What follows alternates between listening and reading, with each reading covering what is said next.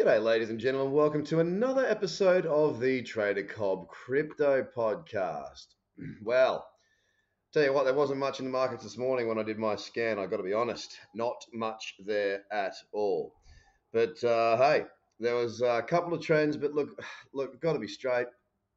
Right now, this market is just not really performing for us as traders.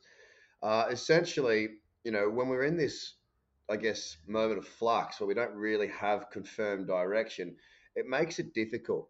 Bitcoin right now has the potential to set a higher low, and that higher low would be 18,600. Now that won't be confirmed unless we break up through the high of 21,888.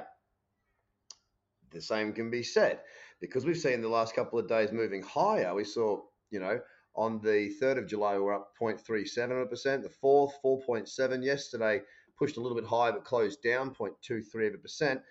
That little, the high of yesterday's candle, which is 20,732, that little potential, well, that high there, that could end up being a lower high, but it will only be a lower high if we break down through the low of 18.6. So we are right in no man's land. And what I'm seeing here, which I think is really important to state, is that if you recall, we saw a big fall down to, well, 30. We went through 30, but that's where we consolidated for about a month. We consolidated sideways for about a month. We again tried to create an uptrend by creating the potential for a higher low. Then we ended up coming off, and as we broke down through 30, or 29,772 was the actual number, as we broke down through there, we saw essentially 3 strong days of selling. The first day, 2.2% on the 11th of June. The 12th of June was 6.5%, and then 15% on the 13th of June. Of course, then hitting our lows a few days later, the low 17,578. What I'm getting at is that when we had that sideways consolidation around the last round number of 30,000, we did get into a downtrend on the daily, and then we stepped down another significant fall. What we're seeing right now in this consolidation is not really a consolidation. It's just a market that's gone up a little bit, down a little bit, back up a little bit. It's not as solid of a consolidation as what we saw around 30,000, but it's not going anywhere. We're slightly up, we're slightly down, we're a bit up, we're a bit down, but we're not with direction. We are not with direction. Talking to the weekly, I mean, listen, we've had so much bad downward momentum on the weekly. I mean, we did pop up at one stage with a high of 48,238 back on the 28th of March, but since then, and that put the weekly into an uptrend again too, by the way. I thought the market looked quite strong at that point. I was wrong.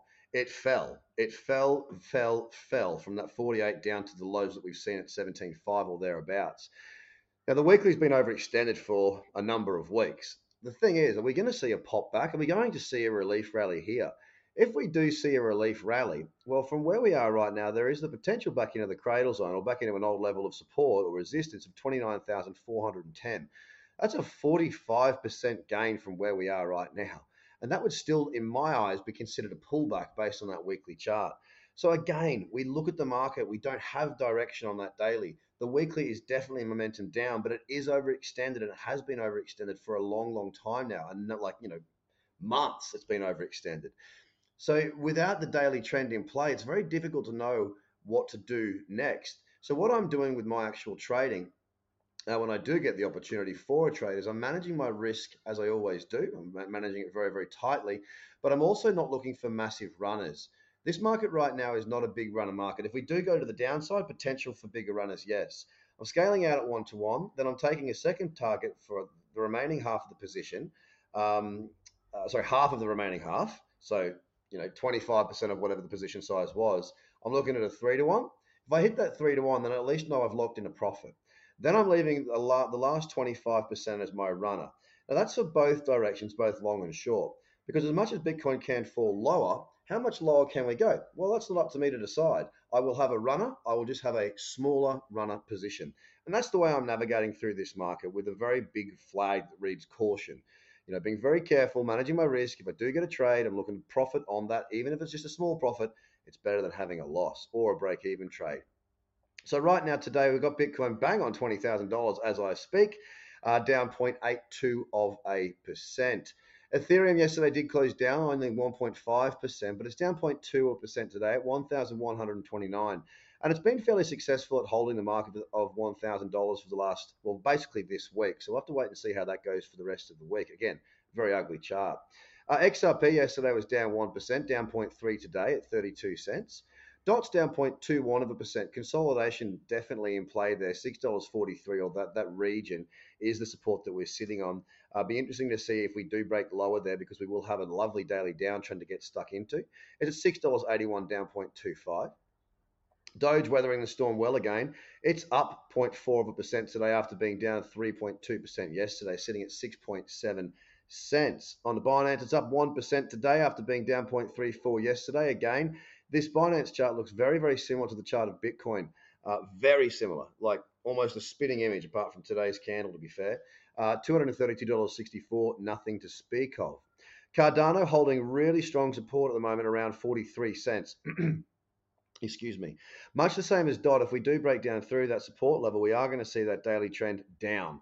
And if it does go into a downtrend, then we'll have opportunities to look for shorts. But for the time being, at 45 cents, we're flat on the day. Solana's up 1.28% today after being down 3.6% yesterday. It's at $35.82. Nothing really to speak of there either. Our top performer in the top 10 is AVAX, up 2.44% at $18.45 right now. Again, a long way to go for an uptrend to come into play. It's got to break up through $22.5. So a very long way considering we're at $18.44. And Tron's down 0.4% today after being up 1.17% yesterday. Not a great deal going on out there. Keep your caution, keep being cautious, and make sure that you don't get too eager to be involved. Wait for the conditions. They'll come back. We'll be fine. Just take your time out. Have a great day. Bye for now.